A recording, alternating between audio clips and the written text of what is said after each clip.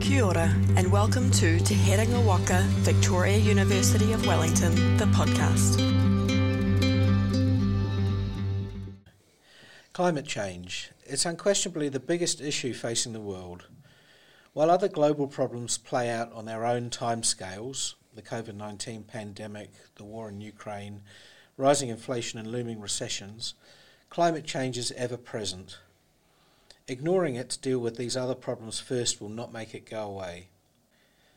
Climate change is the backdrop against which a whole host of other environmental problems are playing out, but it is not separate from them. It interacts with them and makes them worse. Just think about rising sea levels, melting ice caps, the extinction of wildlife and building pressures on indigenous biodiversities, more extreme weather, the acidification of the oceans.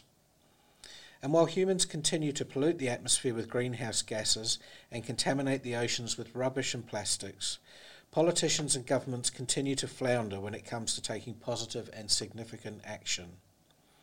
Scientists at the university are among the thousands around the world who are studying climate change and hope to find solutions to help us adapt to and mitigate against its most disruptive effects. We're talking with two university climate change experts. Dave Lowe is an adjunct professor of atmospheric chemistry in the Antarctic Research Centre and author of the Ockham Award-winning book, The Alarmist, 50 Years Measuring Climate Change. And Hunter Douglas is at the other end of his scientific career. An environmental engineer, he is now studying for his PhD in geophysics in the New Zealand Climate Change Research Institute, focusing on analysing global climate model simulations. So, out of 10, how important do you see this issue? Well, it's the most important issue facing humankind. Of course, we're facing a lot of existential threats, not the least of them things like poverty, the war in Ukraine, pandemics. But climate change transcends everything. To put it bluntly, basically, if we don't have a planet, if we have a damaged planet, we have nothing. It is definitely the most important existential threat that humans face. Yeah, I'd have to say that I agree. I mean, if you were rating it out of 10, a 10 would be one of the top 10% worst problems that we're having to fix, and it's going to be in the top 1%. You know, this is 100 out of 100, not just a 10 out of 10. And as Dave said, it does touch on so many other things. It's you can't really address climate change without addressing a number of other challenges, social and technological, and it's sort of a meta problem, right? It's a problem that encapsulates a whole lot of others. So how did you get involved in researching climate change? Well, my background is in environmental engineering. I studied as an engineer and worked in engineering for a number of years, and I found that the problems I was working on, while I thought they were important, things around like stormwater quality and dealing with waste management, everything came back to climate change. We were sort of tinkering around the edges on small local problems, and I wanted my work to have a bit of a bigger impact. So I've made a bit of a sort of parallel shift or a diagonal shift in my career to really focus on climate science and try to tackle that head on. And Dave, how did you get into it?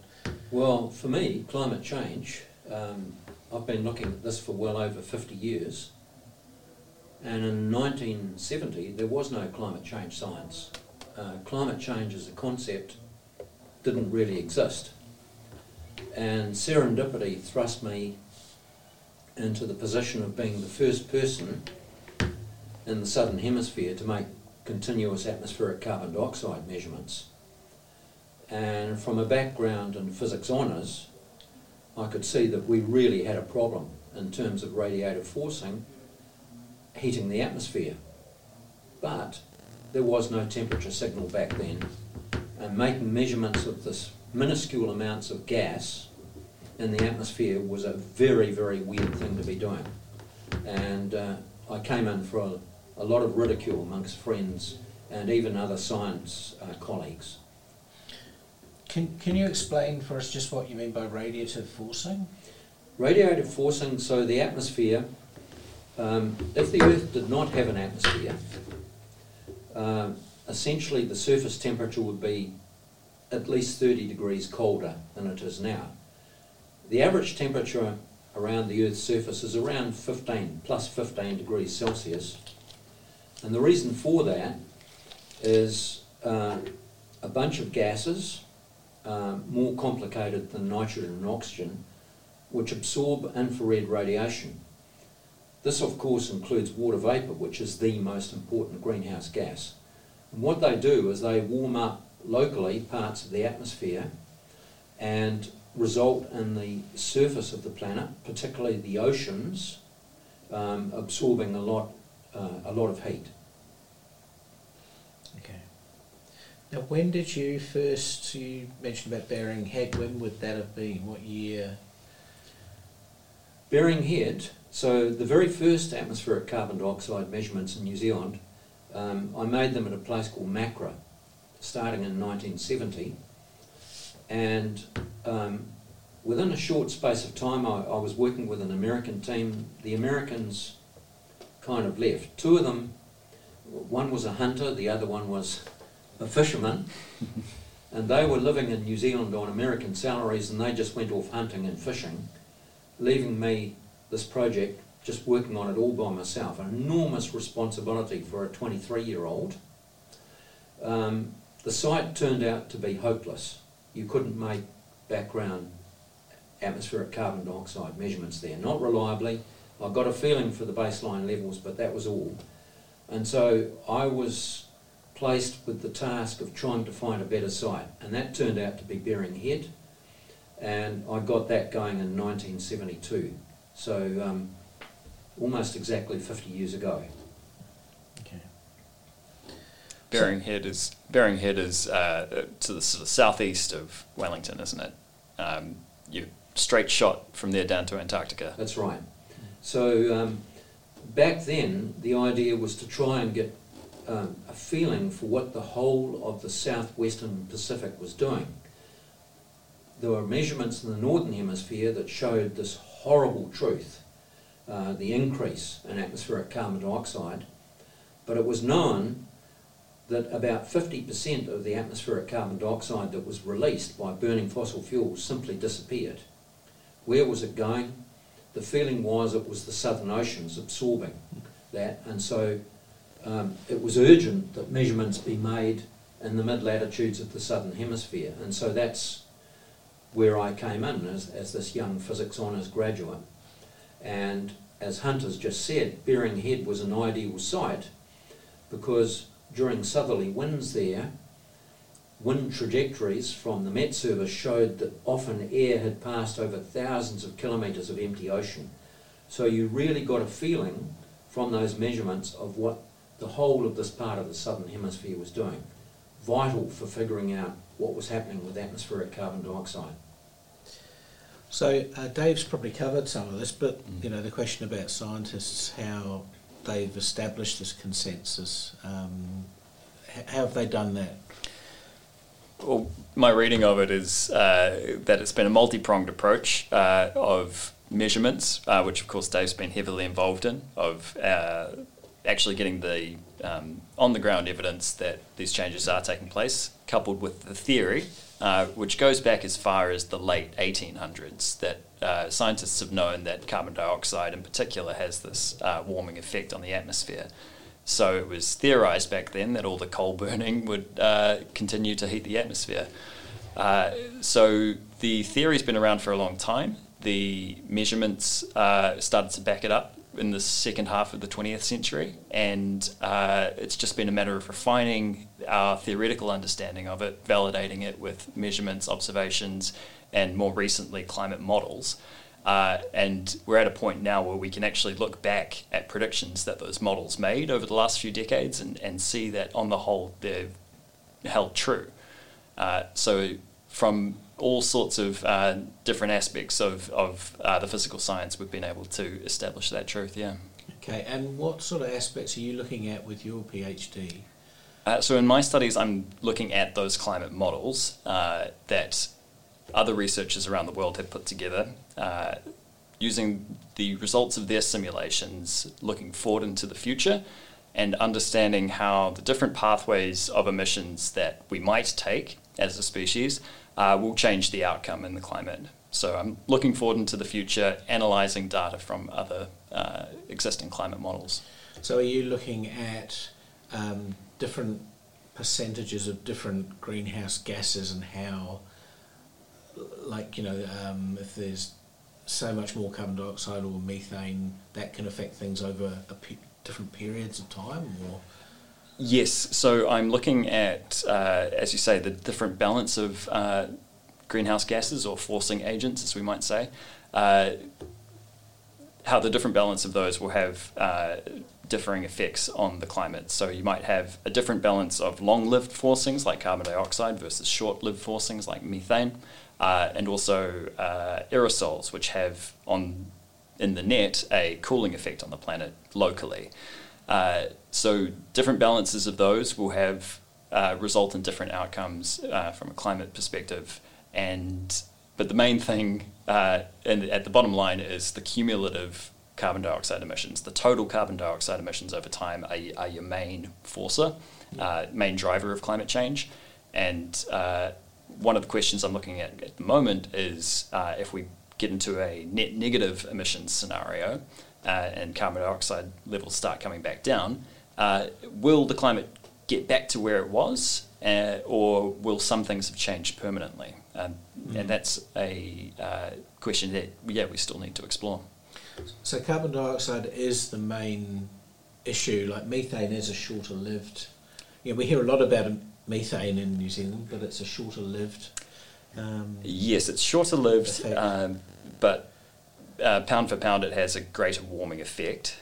And it also matters where it's come from in the first place. If it's from fossil fuels, natural gas so-called, then it will decay into carbon dioxide eventually and still have a net warming effect.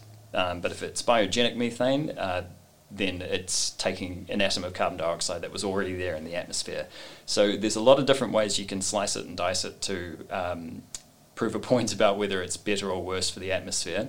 That gets into, again, the physics of radiative forcing and different ways of accounting for it. Yeah, actually, an interesting point is that the greatest greenhouse gas of all, as it were, is actually water vapour. And a lot of climate deniers and sceptics latch onto this, and it's pseudoscience. They're correct, but the point is that water vapour is very short-lived in the atmosphere, and the heating effect is actually driven by carbon dioxide. So you've got small amounts of radiative forcing and carbon dioxide heating the atmosphere, which allow more water vapour to exist in the atmosphere. The hotter the atmosphere is, the more water vapour it can hold. And so you kind of get this positive feedback. And to me, playing in a band, it's very like your guitar, which produces a tiny little electrical signal, which you put into an amplifier, which then can fill a whole stadium with noise. Right. So water vapour, yes, very important, but CO2 and methane and all those other longer-lived gases are driving this greenhouse effect. So we're right to be worried about methane. There seems to be a lot of coverage of methane in New Zealand. Absolutely, we're right to be worried about it. It's carbon dioxide has caused the greatest effect cumulatively, but methane, with its lifetime of around 10 or 11 years, it's short-lived, but its radiative warming potential, its so-called global warming potential, based on certain lifetimes, is around 100 times, or can be up to 100, a factor of 100. So the jury's still out, but very definitely increasing methane, and it's increasing at a far greater rate at the moment than it has since measurements began in the 1980s, is something to be very worried about. Hunter's been telling us about his PhD. Would you, if you had another shot at doing your studies, I mean, is there an area that you would look at that you didn't or you haven't in the past? I mean, are you sort of It's a funny thing. I guess hindsight is 20/20, as they say. Very definitely, we need the basic science and absolutely the kind of research that Hunter's doing, and the measurements. But you know what? I think what's most important now is the study of human behaviour. Really, some of the things we're doing are so absurd that if you wrote a novel, you could scarcely believe the plot. Hunter and I were talking before about cars. Why would you develop a car driven by a bunch of explosions that, from the second law of thermodynamics, will only be at best 20 to 25% efficient, when you could have built a much simpler vehicle based on batteries and electric motors? We have done some very, very silly things, and we continue to do them. Somehow, we all know that, we're part of this planet. I mean, the Maori talk about Papua Tuanuku, that is the Earth Mother.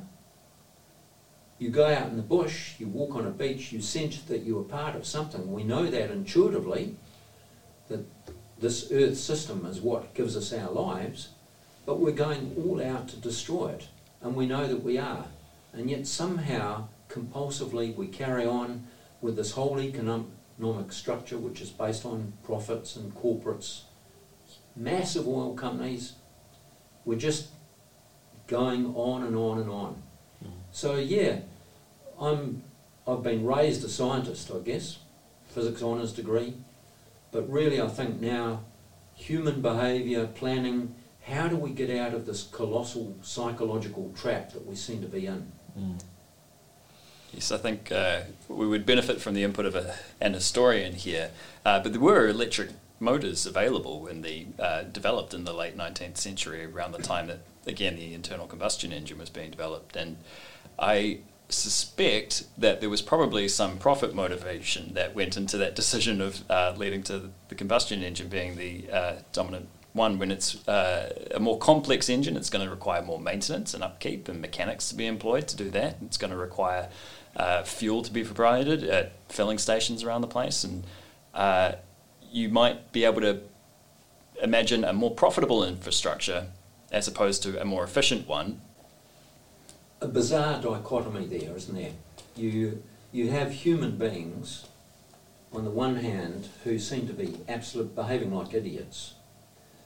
But on the other hand, the thing that makes me hopeful is the extraordinary ingenuity of human beings.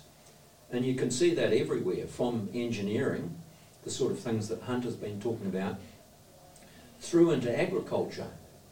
There are phenomenal advances there now in what's called regenerative farming. Copenhagen, for example, has what's called vertical farming within the city, which feeds a lot of people. Copenhagen will be net zero carbon by 2025. We can do this. So you see, there is this strange balance going on. Profit motive driving us, hopefully not to extinction, but to a very, very dangerous place in terms of climate on this planet, on the one hand, and the ingenuity and the extraordinary things that human beings can do on the other. I hope the latter overrides the former. I just want to, again, agree with what you said there, Dave, where it's human behaviour which is driving so much of this. And I think if we had to think about why wasn't action taken earlier, why is it still so hard to take action, it ultimately, in my mind, comes back down to foibles with human behaviour, status quo bias, wanting to stick with what's comfortable and familiar, greed, wanting to make as much of a profit as you can, short-term thinking, all these sort of downsides of humanity. Whereas it's all these positive aspects of our species as well, of our ingenuity, as you say, and our empathy for one another that will be the solution. It's about emphasising those more positive aspects of our thinking that I think will get us through this. So step away a little bit from the science, your sort of science view of things. I mean, personally, how do you feel about the situation? You know, if you're lying awake at night or you're looking at your grandkids or whatever, I mean, do you feel cross or angry or really anxious or? I have a whole mix of emotions, and they range from dread, feelings of dread, horror, anger. I'm really angry that this has happened. And I guess I vacillate between being optimistic because of the ingenuity of human beings and also young people, the actions of young people. Between that and despair. So yeah, it's a whole range of emotions, but I can tell you I will never ever give up doing what I'm doing. I'm involved constantly now in climate change outreach, talking to groups all over the Wellington area, on average about once a week. I will never give in to hopelessness, and I will present the situation as it is, that it's very, very dire, and the urgency of reducing carbon emissions now, this decade in fact, versus the options out there which have to do with sustainable agriculture, shifting over to different forms of transport, making do with less. And so how do you feel about things? I'm a pretty optimistic person by nature, so I don't tend to dwell on the despair, though I can see it's pretty tempting. I think, despair and hopelessness aren't productive responses to it, whereas I think, as you say, Dave, anger can be quite motivating, and I think people are right to feel angry at those in power over the years who haven't acted on the advice and haven't acted in our best interests. So for me personally, I feel aspects of that anger, and I feel aspects of that sadness for what might have been.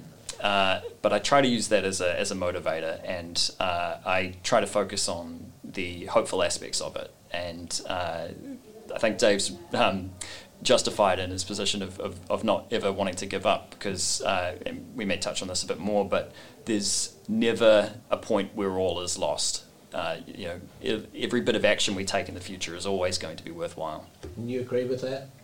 Absolutely. The thing about human beings, we're driven by hope. And so, as Hunter's just said, you can never give in to hopelessness.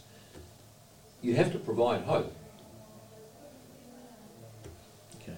So there's still cause for optimism. We can still do some of these things, with, like you're saying about Copenhagen, and we can start trying to roll back maybe some of these atmospheric changes as well. Or? Yes, there's. This is the beauty of it. It's not a binary problem. It's not climate change is on or off. And it'll continue getting worse so long as we continue increasing the levels of carbon dioxide in the atmosphere. But once that starts coming back down, the climate will cool. Yes, there are some non-linearities in that process. There are tipping points that may be crossed where species go extinct or glaciers melt that won't come back. There are larger scale ones like the Amazon rainforest could turn into a savanna-like landscape. So there are big things at risk, really valuable aspects of our globe, both intrinsically and to us as a species, which we do stand to lose the longer we let this go on. But there's no point at which we cross over and suddenly all humanity is doomed to burn up in a fireball. There might be some parts of the planet that become practically unlivable. So we're going to have to deal with migration and a lot of political challenges around that. But always, the sooner we start reducing emissions, the faster we take action, the greater benefit we're going to see. So how long might it take for those average temperatures to start plateauing or coming back the other way if we do, get to a net zero? The most optimistic projections, if we take action immediately and drastically reduce our emissions, we could start seeing things turn around within probably 10 to 20 years. I think that's based on politically and economically quite infeasible situations or scenarios. But in my mind, it is entirely feasible for us to get our act together and transition in a managed and in a well-managed way to get emissions down within the next, say, 3 decades to hopefully maintain temperature rise no more than 2 degrees. I think that is still physically and economically and politically feasible if the motivation is there. You think? Yeah, no, I'd agree with that. The trouble is there are so many what-ifs involved, aren't there? And who would have thought, for example, the Ukraine war, the sanctions have pushed the prices of fossil fuels up, and naively you think, yeah, wonderful, that's going to make it far more competitive for renewable energy, electric cars, other forms of transport. But no, people are seeing that they can make huge profits. And so now you've got several oil companies, including Aramco in Saudi Arabia and ExxonMobil, proposing going for more exploration. And yet we already know that with the known finds that are there, what's already been developed, if that was all burnt, we would be way over the 2 degree target. And it was 1.5 degrees, remember. It's still kind of what we talk about. That was the Paris Agreement. That was the Paris Accord or Paris Agreement in 2015. You've kind of covered this probably already, but I mean, especially for you, Dave, I mean, you've written a whole book on the frustrations of trying to bring these, show these signals to people who can make a difference and do things. But why has it taken so long to make any headway on this issue? So we could say 50 years we've had where we could have been doing something about it. Yeah, I think there's a lot of answers to that, and a lot of things kind of came together and didn't. And as I said at the outset, when I first started measuring atmospheric carbon dioxide, there was no temperature signal. You couldn't see it. And one of the reasons was that it was perversely, I guess, irony, it was suppressed by the aerosols that Hunter alluded to. So a cooling effect. And in fact, it has a name. It's called global dimming. And so when Clean Air Acts came in, I mean, the governments realised that tens of thousands of people were dying in cities because of air pollution. When that came in, it took away that aerosol layer largely, allowing, like a coiled spring, the greenhouse gases to do their worst. And so then there was a temperature signal. And so, yeah, things really got going, but there were a huge number of sceptics around and vested interests. And I think one of the things now in the 21st century is, first of all, there's what I'd refer to as brilliant journalism. There's been a rise of exceptional investigative journalists who can see straight through a climate denier. They won't have a bar of it. So that's the first thing. But the other thing is climate change now. It's all around us. The effects are obvious. You just have to look out the window in many places. Look, if you live in Alaska, you don't find climate deniers in Alaska. Here in New Zealand, the coastlines, I've been asked to speak at Plympton, which is a coastal settlement not far north of Wellington. It's been devastated by rising sea levels. So this is obvious all along our coasts. Heat waves in other countries, fires, devastating fires. In Australia, 2019, 2020, an estimated 1 billion animals died because of those fires. So, to answer your question, a lot of factors, but it's obvious that we are really up against it. Yeah, I don't have a lot to add. I mean, there was plausible deniability early on because of that aerosol temperature suppressing effect. So people could say, sure, yeah, the CO2 is rising, but we're not seeing a temperature rise in tandem. And that became impossible to uphold later in the 20th century. And that was when you started seeing these paid PR campaigns bankrolled by fossil fuel companies actually actively denying the science, when these same companies have known for decades prior that the greenhouse effect was real, that climate change was happening, and that they were causing it. So yeah, vested interests, there was a profit to be made, people were afraid of change. You could point to all sorts of aspects of human behaviour that has led to us dragging our feet on this, taking so long. But at the bottom line, yeah, it's no longer deniable. We need to, the impetus is there. We just need to take action. I do think that momentum is starting to build, that things are moving in the right direction.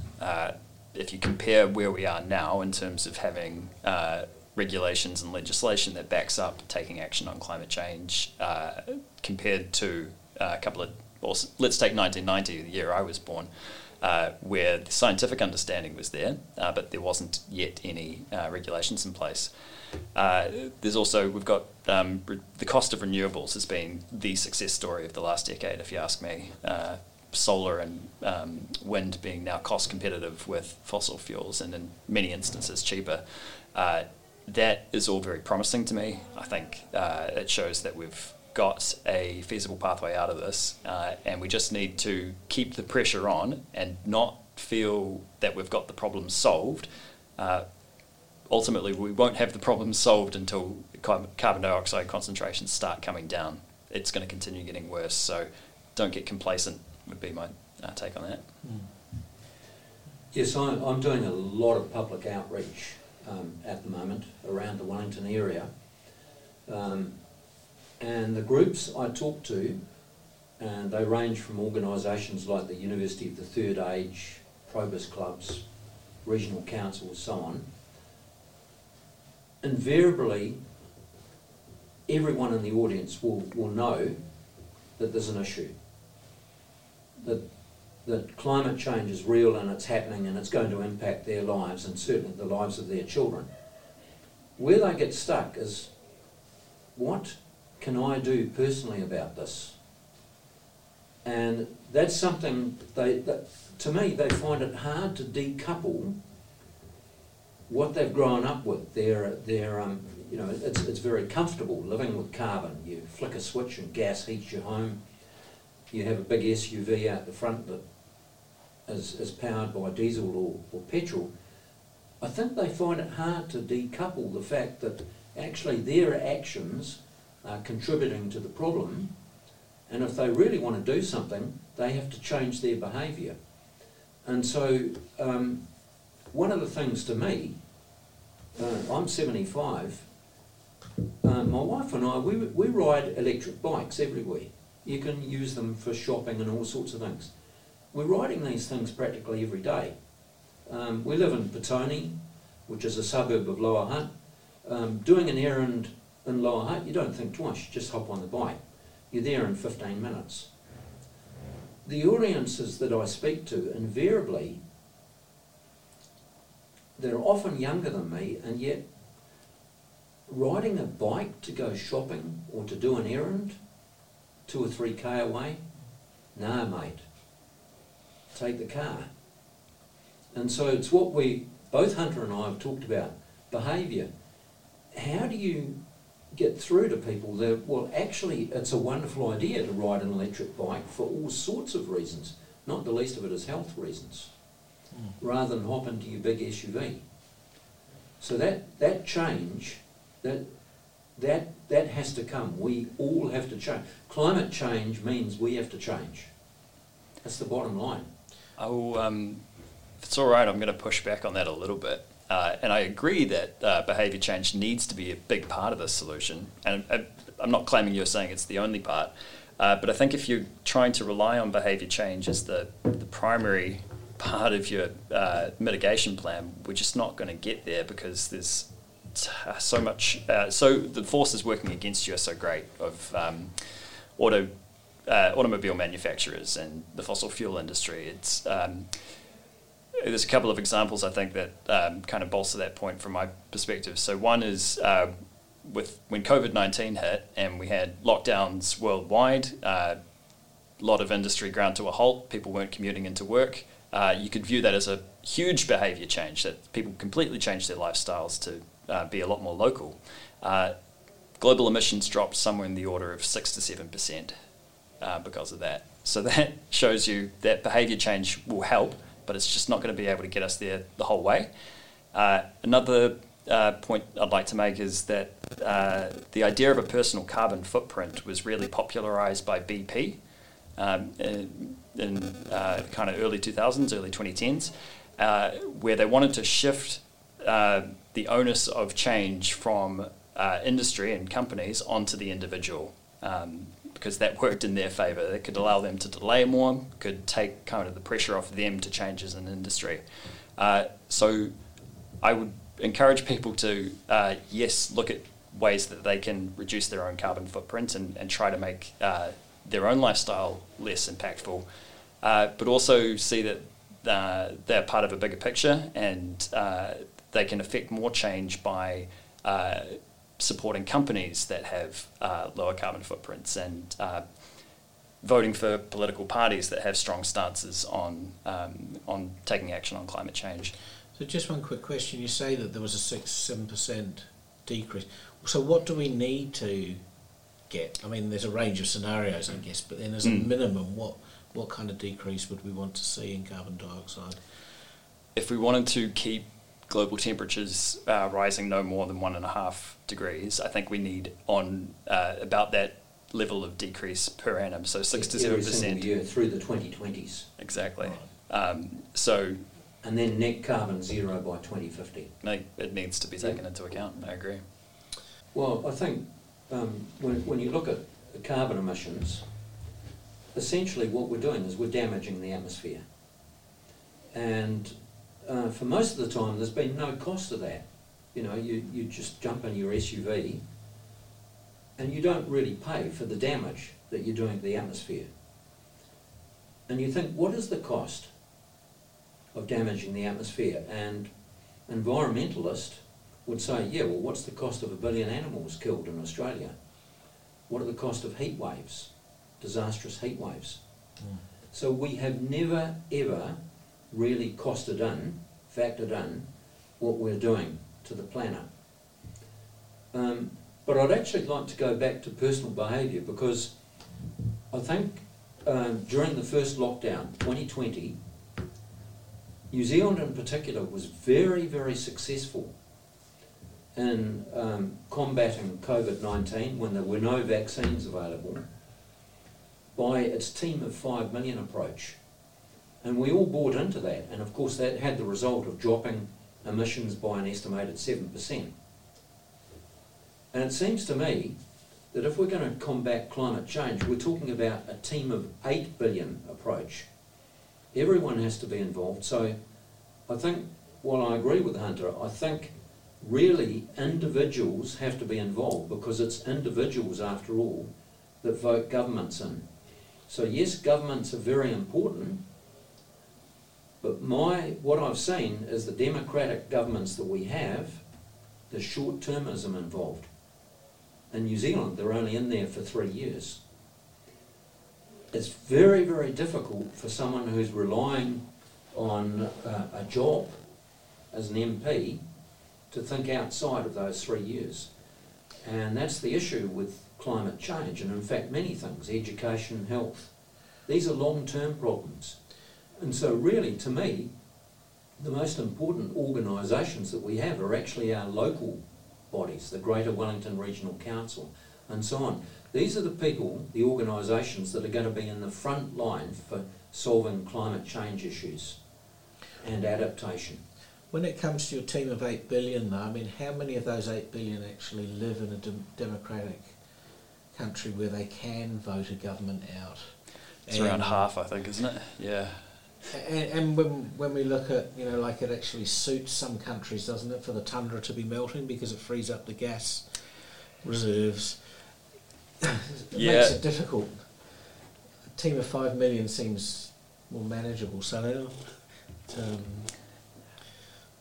I think it's certainly a minority of countries that will come off better off under climate change.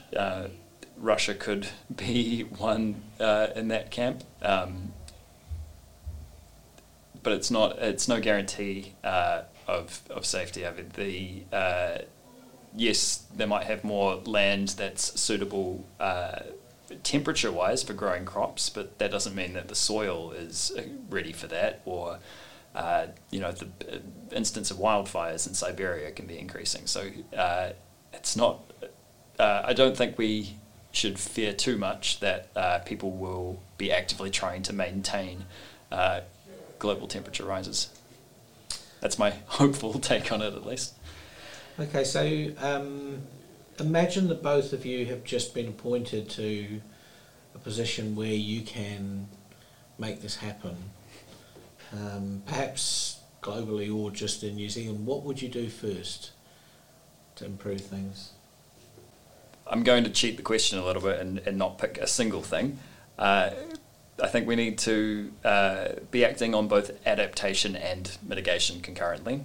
So there's a certain amount of climate change that's guaranteed, and even if we cut emissions to zero tomorrow, the sea would continue to rise for a time. So I would make sure that every local organisation, every major company had an adaptation plan that was designed for the types of risks that are going to be, the hazards that are going to be worsening for them. So making sure we're ready for the changes that are going to be coming.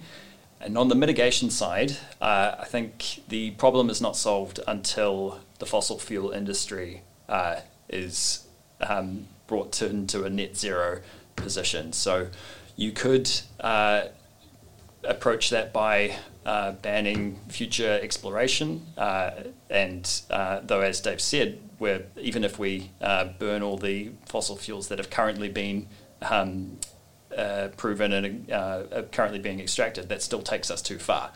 So if I had to pick a single policy to implement, there's an interesting one which is being proposed by my PhD supervisor, Dave Frame, and a couple of his colleagues, which is saying that we implement a requirement on fossil fuel companies to permanently sequester a fraction of the carbon that they emit as part of their extraction, and that fraction increases over time so that they have to reach a net zero position by, say, 2050. So you turn up the ratchet on the fossil fuel companies, and the advantage of that approach is that it leverages the huge amounts of capital, resources, engineering expertise that those companies have, and you turn it into a carbon sequestration industry. So you turn those fossil fuel companies into allies, essentially. So how do they sequester it? Sequestering carbon is a real technical challenge. If you propose putting it all in trees, that's subject to a lot of risks around, say, wildfires burning it down, the trees themselves having a heating impact through the albedo change on the land. For permanent sequestration, you really need to mineralize the carbon dioxide and get it into underground deposits. There'll be other alternatives out there, but that's really the only technically proven one, and it's not clear that we can do that at scale. So, yes, this is a nice idea of getting fossil fuel companies to net zero through sequestration, but it's an unproven. It's unproven from a technological standpoint that we could actually scale it up to the scale required. There are some interesting, again, non-linearities in the atmospheric response to greenhouse gases, where taking carbon dioxide back out of the atmosphere is not necessarily the same thing as avoiding putting it out there in the first place. Okay. So it is actually easier, cheaper, more effective to not emit in the first place than it is to try to suck it back out. So from a physical point of view, yes, it would be much better if we could reduce the amount getting emitted each year. It's just, again, it comes back to a question of economics, feasibility. Okay, thanks. Yeah, I think for me, you know, the single greatest thing, so I talked before about there really is no, we haven't paid the cost of damaging the atmosphere. We need to pay that. So I think there has to be a price put on everything that emits damaging greenhouse gases into the atmosphere. And that price should keep on increasing. What do you do with the money? That would start raising huge amounts of revenue. I think you start putting it into the kind of projects that your supervisor, Dave Frame, was talking about. Eventually, you've got a situation where it feels unfair because you've got countries like India where they really don't have alternatives to burning coal. Countries that have created this problem need to be paying for that. So I don't know how you do this, but in a perfect world, you really would have a United Nations which is responsible for the earth. All nations have to work together in an organisation that realises, hey, we are facing this problem together, and find these solutions that make it equitable for all nations on earth, but avoid the incredible damage to the atmosphere. And as a scientist, to me, if you stick a price on carbon, and it would be very, very high, because as Hunter's pointed out, the ultimate solution is turning the carbon dioxide back into rocks. The cost of doing that is colossal, let alone where would you put the rocks? You can do a simple calculation, I've done this, and 1 year's worth of emissions, 40 billion tonnes equivalent CO2, you would need a whole 80 cubic kilometres just for 1 year, you know. This is an unbelievable problem that we've created. But to me, paying the true costs of that damage to the atmosphere are really the way to go. I think we've seen that implemented successfully for other pollutants. So yeah, it's a proven technique. It needs to be taken into account. I agree. To stay up to date with our latest podcasts, subscribe using your preferred podcast provider. Thank you to Te Koki School of Music alumni Stephen Patton and Kenyon Shanky for the use of their music. From Te Herenga Waka, Victoria University of Wellington, haere rā.